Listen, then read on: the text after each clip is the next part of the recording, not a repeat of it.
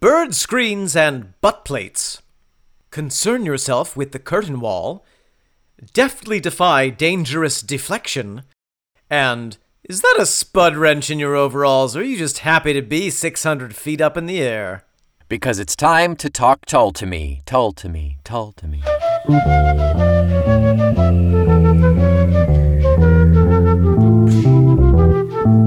My lunchbox.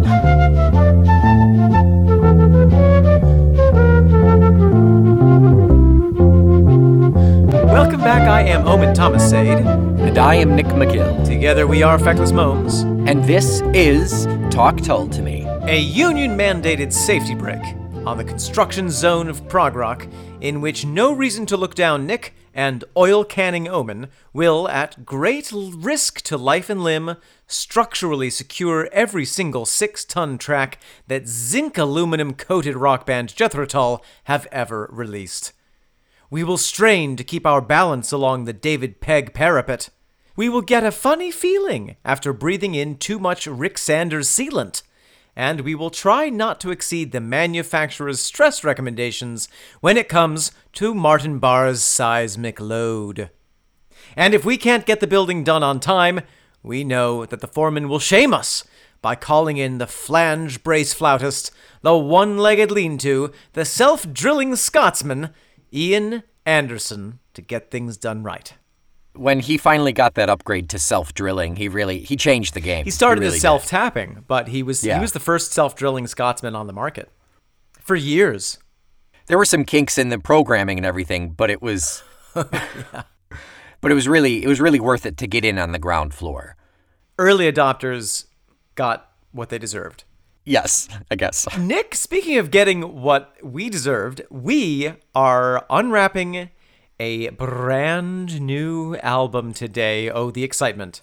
Goodness gracious me. We are on album number 16, ladies and gentlemen. That does not even seem possible. The 1987 release, Crest of a Knave. We were a scant 2 years old at the time. And yet, we remember it as if it was yesterday.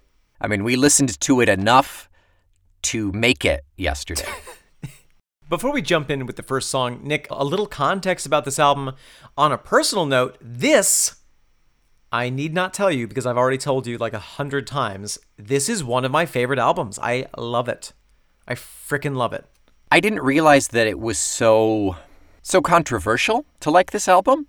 But I've seen plenty of people be like, bleh, Crest, meh, Catfish, bleh. Well, everyone's entitled to their opinions, and they are incorrect. This is an amazing album, and I'm so excited to talk about it. It's so good. Shall we read a little bit about what Mr. Ian Anderson has to say about this album? Let's hear what the fine flutist has to say about Crest of a Knave. Let me just rev him up here. That's how you rev up a Scotsman. Yeah, I get it. This is from the Tull tome Silent Singing. The sessions began with Farm on the Freeway at engineer Robin Black's new Black Barn studio. I had by now sold my Fulham recording studios and mobile to work from home rather than spend a fortune to expensively and digitally re-equip Maison Rouge after less than 10 years since we opened the doors. New live drummer Doan Perry flew in from California to work on some tracks, and Jerry Conway played drums on a few others. The songs were written in different places and at different times. Budapest presented itself on the morning after our first Hungary show, when I woke up in a tired old once grand hotel on the banks of the Danube before an early morning flight home. The first chords in the opening line came to me as dawn glistened on the not-so-blue river, and I completed the first verse before packing and rushing off to the aeroport. Farm on the Freeway was conceived after countless journeys across the hinterland of the USA, and my growing awareness of the big agribusiness taking over small farms, as it would in the UK and Eastern Europe. Steel Monkey was a deliberate attempt to write a catchy short song as a trailer, which became a briefly popular pop video on MTV. The TV promo and extensive radio play helped Crest become a heavy metal Grammy Award-winning record, much to the irritation of Metallica and their fans. Soft rock, with a heavy metal flute maybe. The excellence of the guitar work helps make this album special. Great job, Martin! The general vocal context is blue-collar Americana, pickup truck farmer meets Scottish Highlander. Who am I kidding? Girly-fingered daydreaming flute player? That's more like me. You have clearly been watching too much What We Do in the Shadows and listening to Matt Berry. That is 100% what that was. A little bit of a Matt Berry influence in there. I'm appreciative of the fact that you picked up on that. I certainly did. I love how he plays with pronunciation. It's so good. Yeah. Great context. Yeah, very interesting context. That kind of leads us into talking about personnel. I'm going to throw a link to the Steel Monkey music video in the show notes. It's delightfully 80s. Nice. So yeah, let's talk personnel. Where we discussed a couple episodes ago, we discussed last episode for Coronach about who stayed, who left, and there wasn't too much turnover. The biggest thing, not a surprise at all, the biggest thing is the drum situation. Well, let's talk about that. So there is no actual drummer listed under the personnel, except for Ian he gets the credit for additional percussion and drum programming, a little remnant from the last album, on tracks 1, 5, and 9. Then we get good old Doan, who's going to join full-time later on percussion for 2 and 7, and I think he did the tour as well. Makes sense. I think he came on for the tour. And then we've got a throwback to Jerry Conway from Fairport coming on for drums and percussion for tracks 3, 4, 6, and 8. Yeah, so really a mix. Yeah, I mean, if anyone, by virtue of majority, Jerry Conway is the drummer on this album, I suppose. Yeah. You mentioned the tour. The tour for this album was called the Not Quite the World, More the Here and There tour. They've always been very self-aware and very taking the piss, and it's delightful. Yeah, and we're moving into the era where they were touring less extravagantly, perhaps, than in the 1970s. Well, certainly because Ian was still recovering from his voice, I imagine. Although you wouldn't necessarily know it to listen to this album. It's true. So going back to Ian, he has credits for vocals, flute, acoustic guitar, electric guitar, the percussion, keyboards, synclavier, drum programming. Martin Barr is acoustic and electric guitar. Dave Pegg is bass guitar and acoustic bass on track 4. Mm-hmm. We've got Doan, we've got Jerry, we've got Rick Sanders on violin for tracks 6 and 8. And then our additional personnel, Robin Black is engineer as usual. He's been there for quite some time at this point. Yep. Andrew Jamieson is artwork and calligraphy. Tim Mattier is engineer. John Pash is art direction, who was art direction last album as well. And Stephen W. Taylor is engineer and remixing. Oh, Rick Sanders, also part of the Fairport Convention to Jethro Tull pipeline. Okay, yeah. They loaned him out for a couple of tracks. I hope that they charged per musician. Like if Tull had to pay residuals for every musician that they borrowed from Fairport could have just stopped touring. Yeah, that's true. And they definitely charge late fees. Return your musician on time, please. Stuff him through the box. In Coronach, we talked about the term Albion. Yes. As an old term for England and coming from the Latin for the word white. Rick Sanders did a brief time in the Albion Band. Oh, cool. Which was a British folk rock band. Did you say fop group? I misspoke. You would be in a British fop group, wouldn't you? I've been in several British fop groups, but they keep kicking me out. You don't renew your dues, yeah. I only renew my don'ts. So, we'll talk more about the context of this album as we go. Lots of beans to spill, lots of cats to let out of bags, but I think that we, barring anything else, should jump in with the very first song. Lots of beans to let out of cats? Steel-Eyed Span Monkey. Oh, now that's a heck of a mix. Yeah, let's do that. Let's listen to Steel Monkey.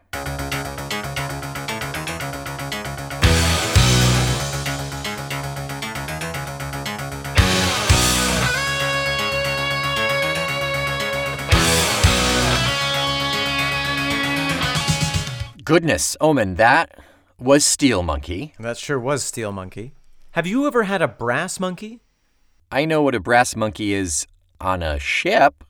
Okay. What's a brass monkey on a ship? It's the brass plate that they stored bowling balls on. Bowling balls and cannonballs. Oh, cannonballs. Yeah, bowling balls. Both, whichever. Yeah, they when they're not using them for the cannon, they could use them for bowling, for 10 pins.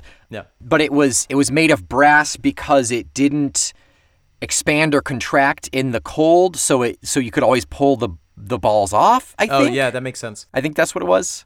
That's what it is on a ship. In undergraduate school, a brass monkey is a drink made with malt liquor and orange juice.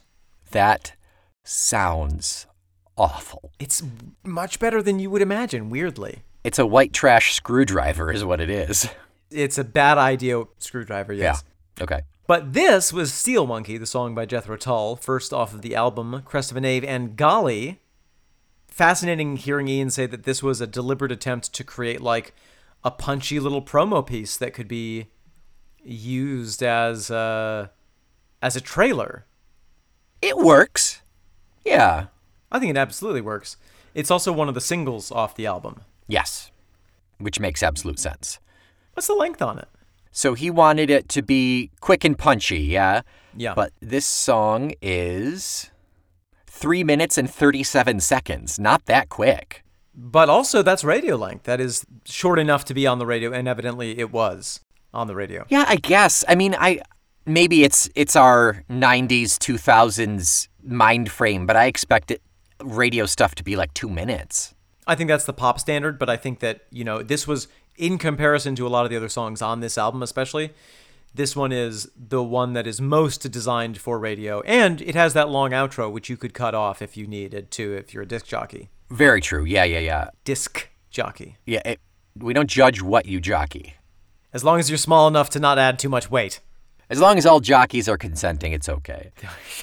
But yeah, I mean, Budapest, she said she was a dancer, Dogs in Midwinter. Quite long. All long songs off of this album, for sure, yeah. So let's break it down musically. I do want to make sure that we talk about the music video, which is amazing. It is a sight to behold. When I think of VH1, that's what I think of. And there's the little VH1 logo in the bottom corner of the video and everything. Like, that is primo late 80s VH1. I never saw it at that time, but it feels right. It's amazing. There's so much that's bizarre about it to me. Yes.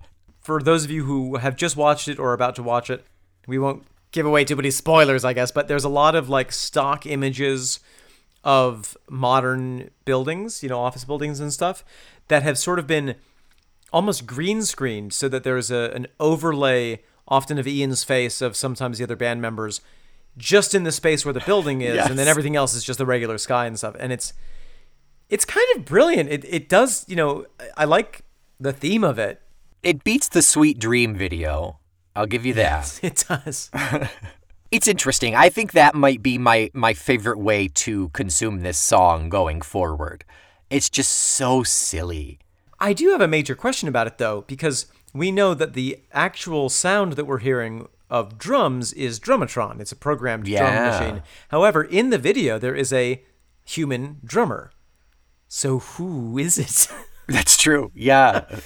Doan or Jerry or someone. But I mean, presumably if they played this song for the tour, which I'm assuming they did. Oh, sure. They needed a drummer. I guess the question is, when was the music video recorded, and did they just get Central Casting to send them a fake drummer?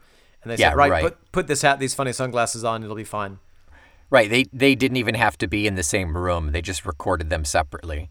Right. Yeah, speaking of playing this on tour, how many times has Steel Monkey been played on tour? Oh, golly, I imagine it's got to be a lot. I'm sure it was a big piece for them during that tour, and I imagine that because of its popularity, it lasted for years. So I'm guessing it is in the 300 to 500 mark.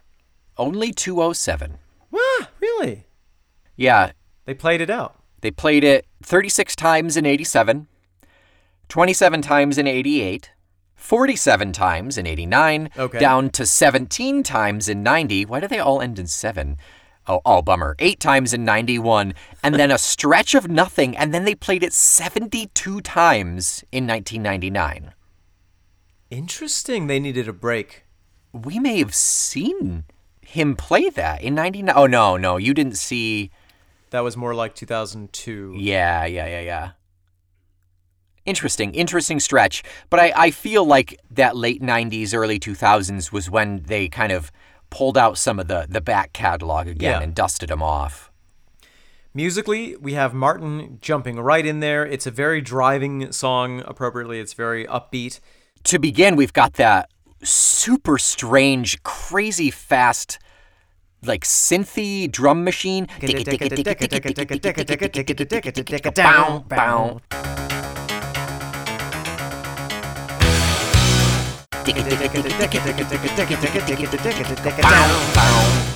was good, yeah. It took me a couple tries. I think that's our synth. I think that's Ian programming one of those instruments. Yeah. Oh, yeah, that might be the synth clavier. It could be. I think it's obvious that Mr. PJV left a big influence on the band and on Ian, and I am sure that Ian picked up some tricks, and that was one of them. Yeah, definitely. No warm-up, no preamble. No. Right in at that pace that you're just catching your breath, and then Martin comes in with that guitar, your face is blown clear off. Your skull is pristine and shiny. Your face is on the wall behind you. Yes, absolutely. Ready for a high school production of Hamlet. Ian's voice is crisp, very different though. Very different sound in this one, which, understandable. So Ian didn't just have a sore throat and then get over it. He actually went through throat surgery. Yeah. That marks the end of the career for many singers. There are people who, I think Mariah Carey or someone of that caliber may have had vocal surgery at some point. Miley Cyrus had throat surgery because she had blown out her voice by not using supported vocal technique and also doing quite a lot of drugs and alcohol. Probably. No, that's literally what she said. Literally. And her voice sounds completely different. Yeah. Now, Ian sounds less different than Miley Cyrus's. Interesting. Yeah. I've got a quote from Ian here. I was going out and doing Under Wraps live, and I ripped up my throat. I couldn't sing, and I thought maybe time was up and I'd blown my voice completely. I spent a year not doing anything but seeing throat specialists, so it wasn't until the summer of '86 that we went out and did some shows, including one in Budapest where I wrote the song of the same name. Wow. Yeah. Wow. Imagine a person of his activity level taking a year off. He must have sunk everything, all of his focus and energy into the throat recovery. So he was just doing his vocal exercises for a year straight. I imagine that he did an awful lot of writing during that period, or at least a lot of thinking. And I suspect that some of the focus and cleanliness and laser quality of this album is maybe a result of that. To be like 25% dramatic, it's almost like an existential crisis, like a life and death situation, like this could be the end of your career. Absolutely. So I imagine there was a lot of processing and coming to realize what needs to change, what, if it's even viable, what needed to change, and how to perfect the situation. He lasted so long on kind of just the seat of his pants, but he had to kind of buckle down after that. I imagine, a lot of times when you have an enforced break like that, it can act as a crucible. It can burn away all the non-essential parts of what you're doing or the way that you think about things. Yeah, that's a great analogy for it, yeah. Either way, wow, this album is high quality. It's super good. It's super, super good. We're moving into the Knopflerian era of vocals and guitar. Yes. And this album has garnered a lot of comparisons to the work of Dire Straits and Mark Knopfler.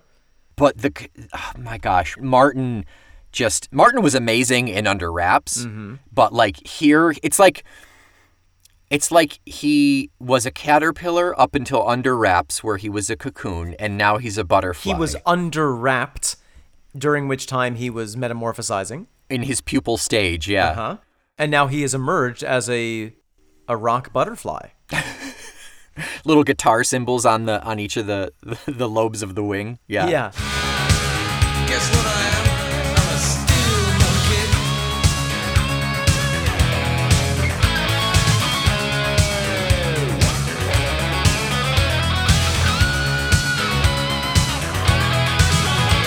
Well, to speak a little bit more about Martin, so I loved the fact that you brought that quote from Martin during the last album about how working with Peter John Vitesse really changed his perception of how to record in a studio, and it made him feel freer and less concerned about having every single note absolute perfection.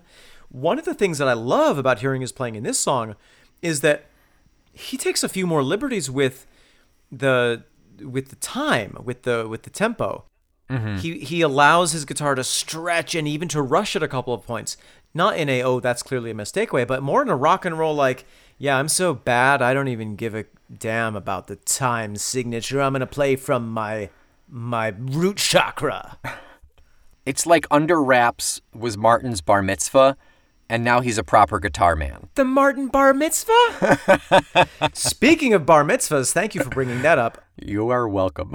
I was baffled by the clothing choices in the music video, and my favorite part is when there's this kind of cut and paste Monty Python style montage of the three of them, presumably David Pegg, Martin Barr, and Ian Anderson, walking in their big hats and trench coats along a steel beam and looking for all the world like a couple of Hasidic Jews marching on down the street. It's really funny. That's very valid, yeah. It's just so strange. I mean, and they do look badass, but just weird. It's a very funny album. Yeah. I mean, it's a very funny music video. It is. Oh, yes. David Pegg seems to have recovered his will to live in this album. Oh, sure, yeah. Yeah, now that he's, even with this song having to compete with the drum machine, he still steps forward. In the little break there, it's really nice. He's got a little funky little beat.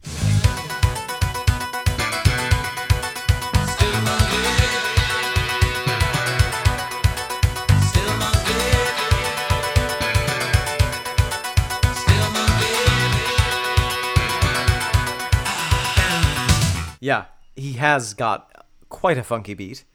And I get the sense from his style of playing that he's not questioning what he's playing. You know, all of Under Wraps, Yeah.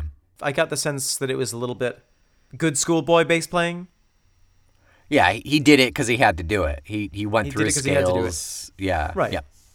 4 times 4 equals 44. Duh. a bass guitar.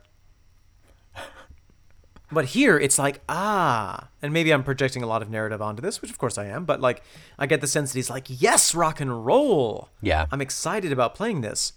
Yeah, it really comes through. I'll admit this song hasn't really interested me by way of subject matter, but musically, it is a powerhouse. It's very invigorating. Uh-huh. So invigorating, in fact, that at the end of the last chorus, we get a primal scream from Ian, which I never noticed until I saw the music video. You can see it on the video. He gives a 2-camera primal scream. It's pretty great. It's a bold move given the throat situation. Well, maybe it was building up over that entire year. Maybe he didn't scream for an entire year. He was pent up, yeah, I get it. He had to milk his screamer. That is too euphemistic. One more thing musically that I want to mention before we move on. Okay. The synthesizer, programmed by one Ian Anderson. One of them. Programmed by one of the Ians Anderson. It has a completely different sound. It has a completely different mentality to it. Yeah. It doesn't sound experimental. It sounds like it knows what it is, it knows what it wants, and what it wants it gets. Yeah, you're right. There's purpose behind this synth. It's not we're crossing a line and we're experimenting here and you're going to like it or not.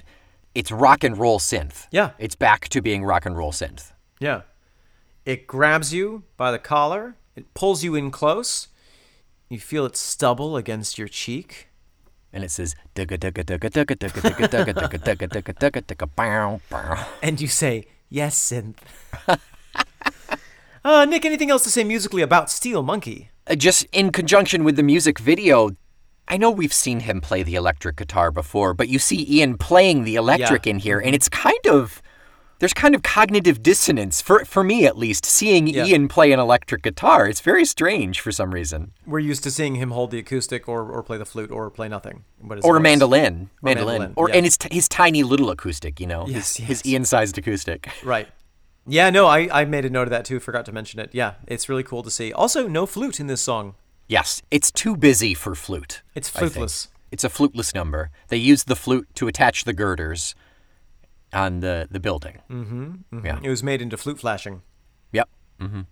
Shall we move on to our break time, our steelworkers mandated safety break?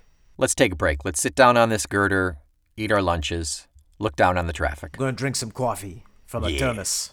A thermos.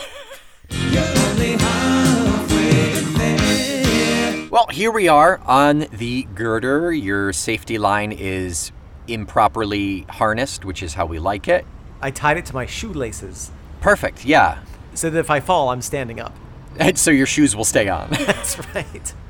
Yeah, anything to talk about here? I've got 2 notes from 2 sweet listeners. Oh, golly. We have an email from Fergal. Fergal writes back in. Fergal! Oh my gosh, it's been so long. It's been so long, Fergal.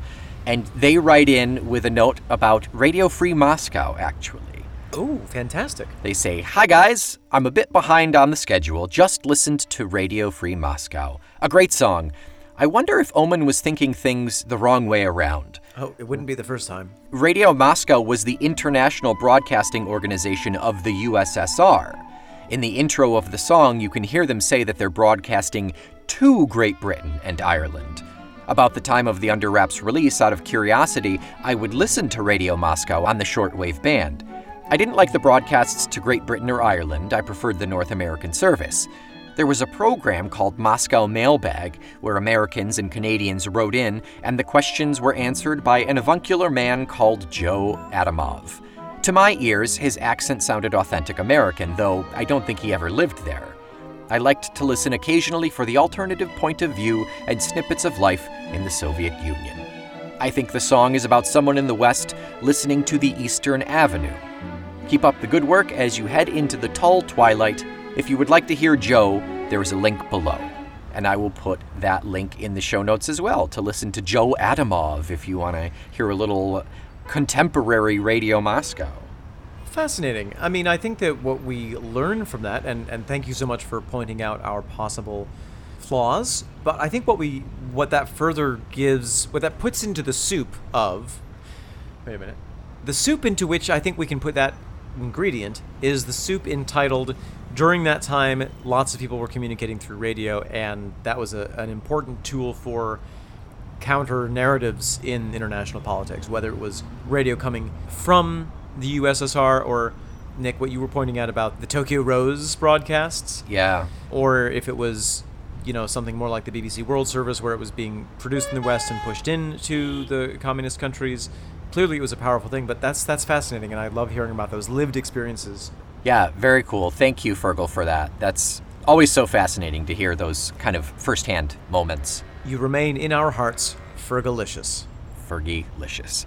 And following up on this, we have ourselves a little bit of information about Apogee from Sweet Sweet Tullskull of the pod. This is from Jupson. Jupson! No less than Jupson, whom you heard on the December creative talk that I had for our Feckless episode, which you can listen to if you are a Patreon patron. Apogee, celebrate. From Jupson, a flash of wisdom from the old Cup of Wonder site that was kind of like the go-to for Tull information. Right. So there's a reference when Ian slows down in the kind of the breakdown, where Ian says, "Beware a host of unearthly daffodils, drifting golden, turned up loud." Beware a host of unearthly daffodils. I'll tell the boys. Drifting golden back home, turned up loud. We were trying to figure out what the heck that meant. We thought maybe they were stars. We thought maybe they were missiles. Mm-hmm. Turns out that all kinds of celestial bodies are often compared to daffodils, and there's a reference to one of the best-known poems of William Wordsworth that is called The Daffodils. I wandered lonely as a cloud that floats on high o'er vales and hills, when all at once I saw a crowd, a host of golden daffodils, beside the lake beneath the trees, fluttering and dancing in the breeze, etc., etc. So I think that is a definite connection. Absolutely. Given the fact that he mentions Wordsworth in here as well. So yeah, that's great. Thank you, Cup of Wonder. Thank you, Jupson, for doing our job for us. You make it so easy. And you do it so much better than us. And you do it so much better. Yeah, exactly. That's what we do here. I wonder, a daffodil has 6 petals, and often when you look up into the sky and you're looking closely at stars, they kind of, I don't know what to call it, but there's a little bit of a refraction that happens in looking at them where they seem to extend those points out. That's why we draw stars as being pointy. Yeah. But the way that light actually works is they do look 6-pointed rather than 5-pointed or anything, or any other number of points. It's like a snowflake. Yeah. Snowflake has 8 points, though. Unlike a snowflake, but similar. -2, yeah. I just dropped my sandwich. That pigeon is looking at me kind of funny. He's probably upset that you dropped your sandwich. He was expecting crumbs or something. Well. Oh, whoa. Frisky. Those New York pigeons. They don't hold any punches. Hey, I'm going here.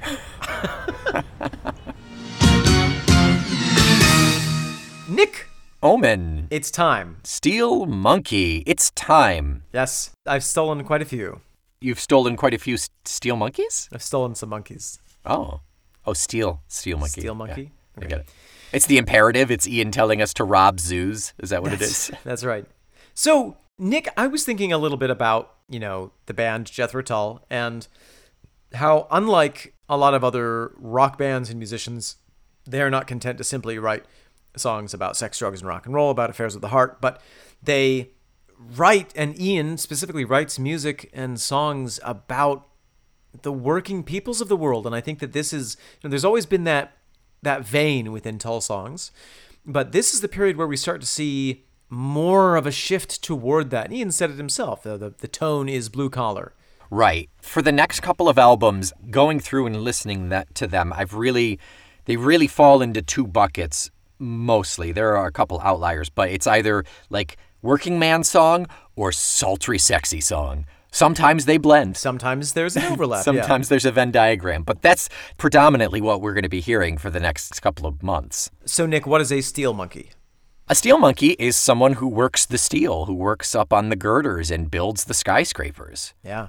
Very dangerous job. It used to be, in the days when New York City was experiencing a huge growth of skyscrapers, a huge proportion of the steel workers, or iron workers, as they're sometimes called in New York, were Mohawk Indians. Oh, wow. Cool. Yep, there was a huge indigenous population who kind of took on that industry and built the city that we now know and loathe. There are other types of monkeys. Often, these may be American terms, but a grease monkey is somebody who works in a mechanic shop. Yep. I sometimes worked as a grid monkey, which is the person who goes up into the grid in the theater to be up in the air, hang the lights, run cables and stuff like that. Okay. Slightly less glamorous than working on a high rise. But it's usually an Americanism. In American vernacular, it's a term that denotes a working person. It's not even derogatory per se. It just tells you that it's like I guess specifically it's a hands-on, like really hardworking, producing some sort of physical product of some kind. Yeah. As the moon slips up and the sun sets down, I'm a high-rise jockey, and I'm heaven-bound. Do the work boots shuffle, loose brains from brawn? I'm a monkey's puzzle, and the lid is on. As the moon slips up and the sun sets down, I'm a high-rise jockey and I'm heaven-bound. To the workboat shuffle, loose brains from brawn. I'm a monkey puzzle and the lid is on. Woo! I mean, punchy. Super punchy. I've got a Velvet Mondegreen here. Is it a bear? Is he shaking his hair? Is it Velvet Mondegreen? Green me up. I always thought it was I'm a high-rise junkie. I always thought that too. Yeah. Which works. It still works in the context, so it never really I never really questioned it. Meaning, in your version, that would be somebody who is addicted to being up at those heights. Yeah, right. Yeah. It's the thrill, it's the product, it's the enjoyment of creating a physical product with your hands. You get to see your end result, but it's also the excitement of being up in the air. Any notion what a monkey puzzle is? Or a monkey's puzzle? A monkey puzzle is a type of tree. I know that. It's a super, super ancient, old coniferous tree that is super spiky. And it's called a monkey puzzle because the monkey wants to get into it, but it's very sharp, so they can't get up into it. I wonder if that's also a term for maybe one of those games that you can't, where you have the nail and the chain and all that stuff, and you can't figure it out how to get it out? Those physical space puzzles, I guess. It could be, yeah. Because what would the lid be? I don't know. The lid is on sounded like just a turn of phrase. The work boot shuffle is something that I think you and I are both very familiar with. Yeah. Which is that when you're working long hours doing physical labor, you have to keep your footing. I mean, no matter what circumstance you're in, whether it's digging trenches and pulling cable for traffic lights, or whether it's working on very uneven surfaces in a theater, there's a special kind of foot movement that you do to make sure to keep your balance. And it's sort of like this constant process of confirming where the ground is, feeling where the ground is about to be, moving your weight, shifting your weight. Yeah. And it all happens fluidly, but you're in constant motion. I imagine that being up at these heights and having even less reliable footing, it makes it even more important. I love that detail. Yeah. Your feet are always in contact, especially when you're up in the air. Your feet are always in contact And always looking for the next place to go. Absolutely, yeah.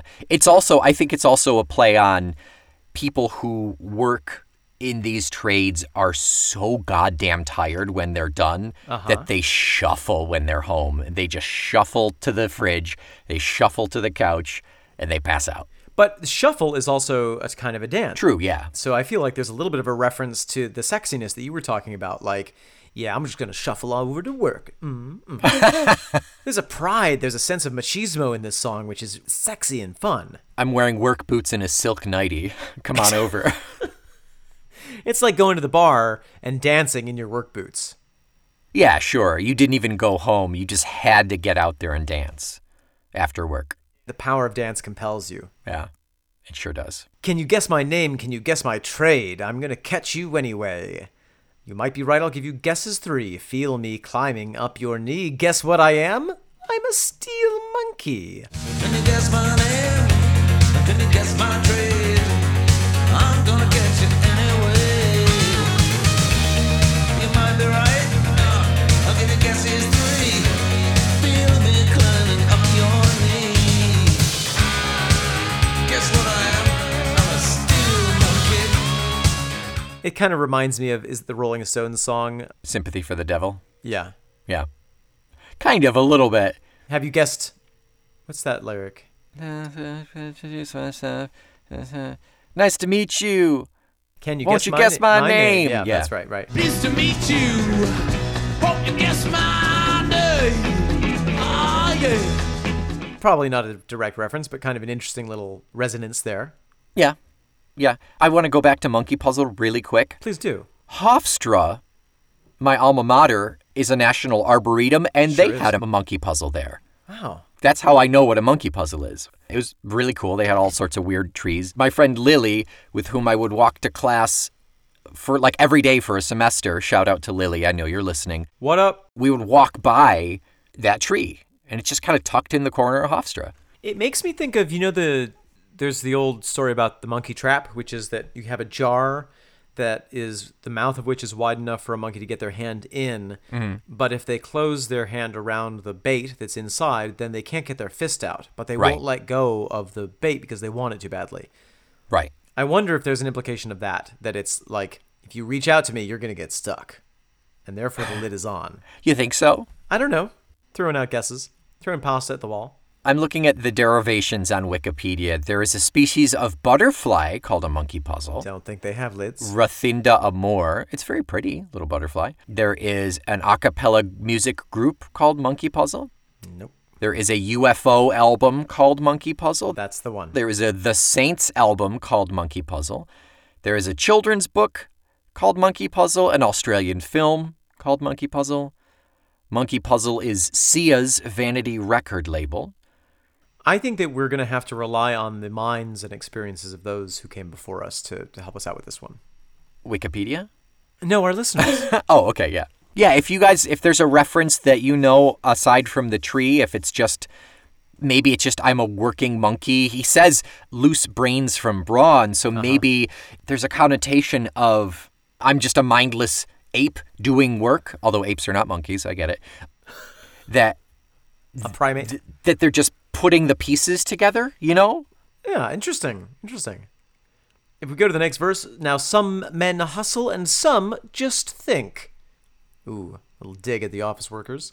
And some go running before you blink. They don't stick around.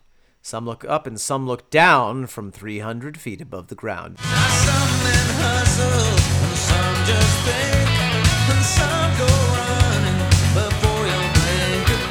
But some look up, and some look down from 300 feet above the ground. There's kind of this, again, there's this pride of being like, I am higher up than anybody else. I look down on all y'all.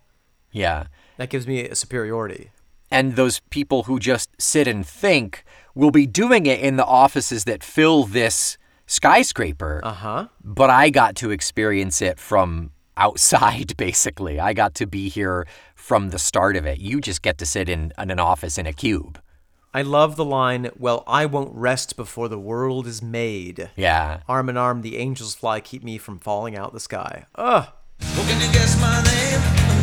Can you guess my trade? Well, I won't rest before the world is made. Arm in arm, the angels fly, keep me from falling out the sky. There's something almost Titan-esque about it. Ooh. Go on. Well, the Titans were the predecessors to the gods in Greek mythology. Yeah. And they created a lot of the infrastructure of the Greek world, for lack of a better way of saying it. Yeah. So it's this a little bit of the sense of like, yeah, you have your jobs, you're happy or sad, whatever, it doesn't matter to me. My job is to literally create the world, not in some kind of abstract, thinky-uppy type way, but literally Yeah. by welding steel beams that each weigh 3 tons together hundreds of feet up in the air. He's literally making the world. It's brilliant. The original Titans were the children of Uranus, the Titan of heaven, and Gaia, the Titan of earth. There were 12, Oceanus, Coeus, Creus, Hyperion, Iaptis, and Cronos, and then the sisters were Thea, Rhea, Themis, Mnemosyne, Phoebe, and Tethys. Yeah, and they created some bad things. They did. And they created also things like time and the oceans. Yeah. Some good things to come out of that. Just a quick plug, I would highly, highly, highly recommend Stephen Fry's Greek trilogy that he wrote. Oh, He wrote one yes. about the heroes, he wrote one about the gods, and wrote one about the Odyssey. And they are amazing. I would definitely recommend the audiobooks. I listen to those like once every year or two. They're so darn good. Big fans of the Fry. Yeah. Big Fry fans. Now, Nick, I want to talk specifically about my favorite line in this song. And this song is this song is what I play at my consent trainings. I know what you're going to say. Go on. I work in the thunder and I work in the rain. Well, yeah, sure, there's no stopping for weather in the steel business. I work at my drinking and I feel no pain. Surely substance abuse exists at high rates amongst the working peoples of the world. Prevalent, sure. Go on. I work on women if they want me to. Work in the thunder, and I work in the rain. I work at my drinking, and I feel no pain. I work on women if they want me to. You can have me climb all over you. How groundbreaking. Oh my God. If they want me to, I work on them. Amazing. You can have me a climb all over you. You can have me climb all over you. Yeah, if Oh, you baby. want. If you want. You give me permission. Do you want me to sign this form and I'll climb all up on you? Climbing should commence anywhere between 12 weeks and 6 months, depending on the availability of materials. Given COVID, we'll push it back another month or two. Yeah, we're still working. Yeah. You gotta pay me extra for climbing. So yeah, there it is. There's the sexy side of things there. Sexy and consensual. And consensual, yeah. It's great. Is this Ian, like, distilling the blue-collar worker to, like, 3 aspects? You know, I'm a hard worker who doesn't quit. I drink my pain away, and I'm gonna get all up in you. I don't think it's disrespectful. I don't think it's derogatory at all. No, I think you said it. It's distillate. Yeah. There's a purity here. It's sort of, Ian hasn't been a high-rise steel worker, to my knowledge. But I think that he is a great observer of the world and has clearly had a lot of contact with the working peoples. The working peoples. And I think that there's a sense of idealization of this group of people, this kind of like hero, making them into hero figures.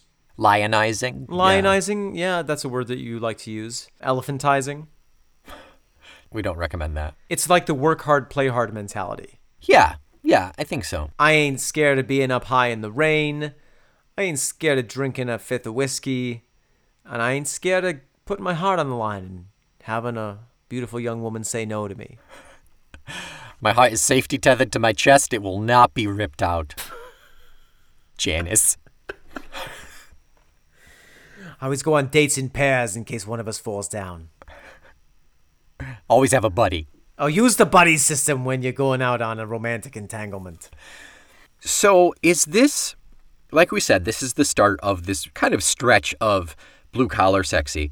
Is this something of like an apology tour of, yeah, I let the rock and roll thing kind of get out of control. Yes, I made an ill-advised synth pop album, but look at me. I'm back with my monkey tail between my legs. I've returned to my roots. You can connect with me again, you know? I don't think it is. No? I think this is because if you look at the other songs on this album, Farm on the Freeway, long, poetic, but it's tragic still, piece. I know, but She said she was a dancer, tender. Yeah. It's taut. Dogs in midwinter. Who the heck knows what that one's about? Mountain Men. There's no clue. We'll get into it. You know, a lot of these are long and obscure. You're right. I think that he's bookended this album with Steel Monkey and Raising Steam. I think it's a sensitivity sandwich on rock hard abs bread. Okay. Blue collar bread. On blue collar bread. I feel like he is, now that it is the 80s, Jethro Tull shifts. The atmosphere shifts every album. Oh, sure. And yeah. I don't think this is people didn't like Under Wraps, so I'm going in a different direction. I genuinely don't think he cares what people want. Yeah. I think you're right. I think this is just due to any number of extenuating circumstances, any number of outside influences and internal influences. This is where the band goes in 87. That's all. That's the sound. That's the feel. Exactly. Yeah. And I think that it's, there was a lot of pent-up energy. Yeah. Don't call it a comeback. I've been here for years. I'm rocking my peers, putting souls in fear, making the tears rain down like I think this is the Don't Call It a Comeback album. Okay. Yeah. I was out of the public eye for a little while. He's not going to come slinking back with some kind of sensitive, Bon Iver, I Thought About My Feelings album. It's frickin' steel beams in your face. But it's also not a heavy concept album either, like... It's heavy, but not a concept album. Yeah. Yeah, I agree. It's heavier than Metallica. Award-winningly so. Yeah, the Grammys have proven it. Any other thoughts about this song, Nick? No, I'm going to admit it is my least favorite song off of this album. I know you like it so much. Why do we have to have different opinions about things? Because otherwise it would just be us stroking Ian's ego for the same things. Okay, that's fair. But now, when you're not stroking, I'm stroking. You're on the backstroke, I'm on the breaststroke. Different strokes for different folks. Yeah, exactly. Okay, to wrap up, This is a fantastic song about steel workers in the United States. I did have a thought while I was traveling back to Florida from Thanksgiving, where I saw you, which was fantastic. That's right. The Momes were in person. The Yes. once a year court-ordered Mome contact. That's right. And on the way back, my flight was delayed, so I was listening to a lot of music to kind of like calm myself down. I listened to ABBA's Super Trooper album. And it occurred to me that actually ABBA has a lot of songs about things that are not the standard fare for rock bands. Interesting. Just a little teaser for thoughts that I may have later. I cannot wait. You won't have to because I will probably forget.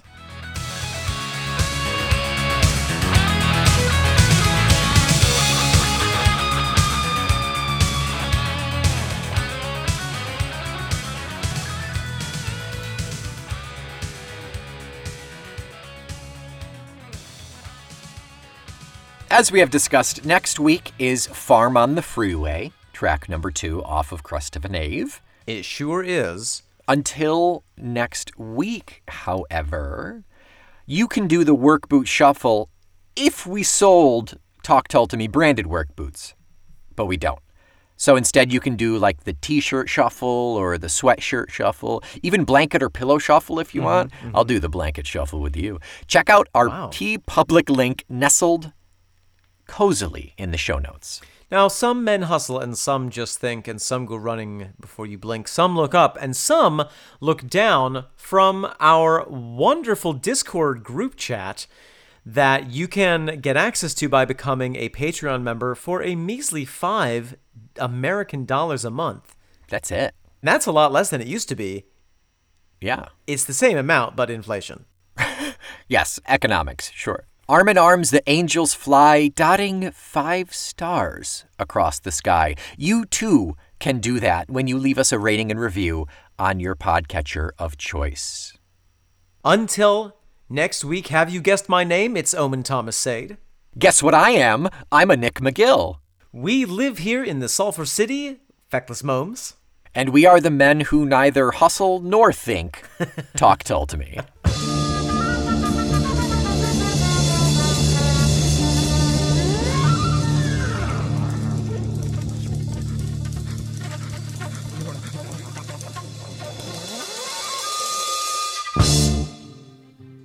Hey, Nick. Omen, welcome. Hey, Hi. So usually here we do some kind of a really odd but heartfelt sketch, but instead we're going to take this couple last moments to brag about you, our listeners. Yes, with great, great love, our sweet Tull Skulls, we want to thank you for what you have given us, the Feckless Momes, throughout the year that is 2002. And how do we know what you've given us? Spotify Wrapped. Thanks, Spotify. Hashtag Spotify Wrapped. My personal Spotify Wrapped is a complete disaster. It looks like I'm an insane person. I can only imagine, yeah. But we apparently have created 2,464 new minutes of content this year. That sounds right. Yeah, definitely. We have reached 54 countries, the top 5 being the United States, United Kingdom, Australia, Sweden, and Ireland. Thank you, Sweden. Hey, Sweden, come on, Hey. speak up. Wow. Write in. Let us know your thoughts on things. Write us in Swedish so we know where you're from. Oh, yeah, and Omen and I will do terrible accents. We've also been listened to in a couple of principalities. I'm sure we have, yeah. So some really, really banging numbers here. We are in the top 10% most followed podcasts. Hard to even imagine how that's possible. We're also in the top 15% of most shared podcasts globally. Globally. People discovering us and saying, oh my god, here's a podcast about Jethro Tull. I know this other person who likes Jethro Tull. I will share it with them. A good model to follow. I didn't know there were that many people who liked Jethro Tull. Over the year, we have grown 131% on our listenership. Thank you, those additional 131%. Thank you, the originals, too, also. The old school Tull Skulls. I've personally grown 36%. That's right, in various locales. Our hours went up 94%, followers went up 92%, and streams went up 79%. And Spotify has identified our podcast listener personality as the Devotee. It says, when your fans love a podcast, they really love it. They're quick to support new releases and play their favorite episodes over and over. That's amazing. That's really cool. We are happy to have your support. It honestly means so much to us. It was the talk of Thanksgiving dinner. When Rook wasn't talking about Krakens. When Rook was not dominating the conversation with his pressing questions. But we literally are just so thankful for your listenership, for your appreciation, and to be able to be a part of this community surrounding listening to Jethro Tull, which is, good, clean fun. Absolutely. Our hearts extend to you. Thank you so much, everybody, for listening. We'll work on making some new episodes if you want us to. Yeah, maybe. We'll be crawling all over you.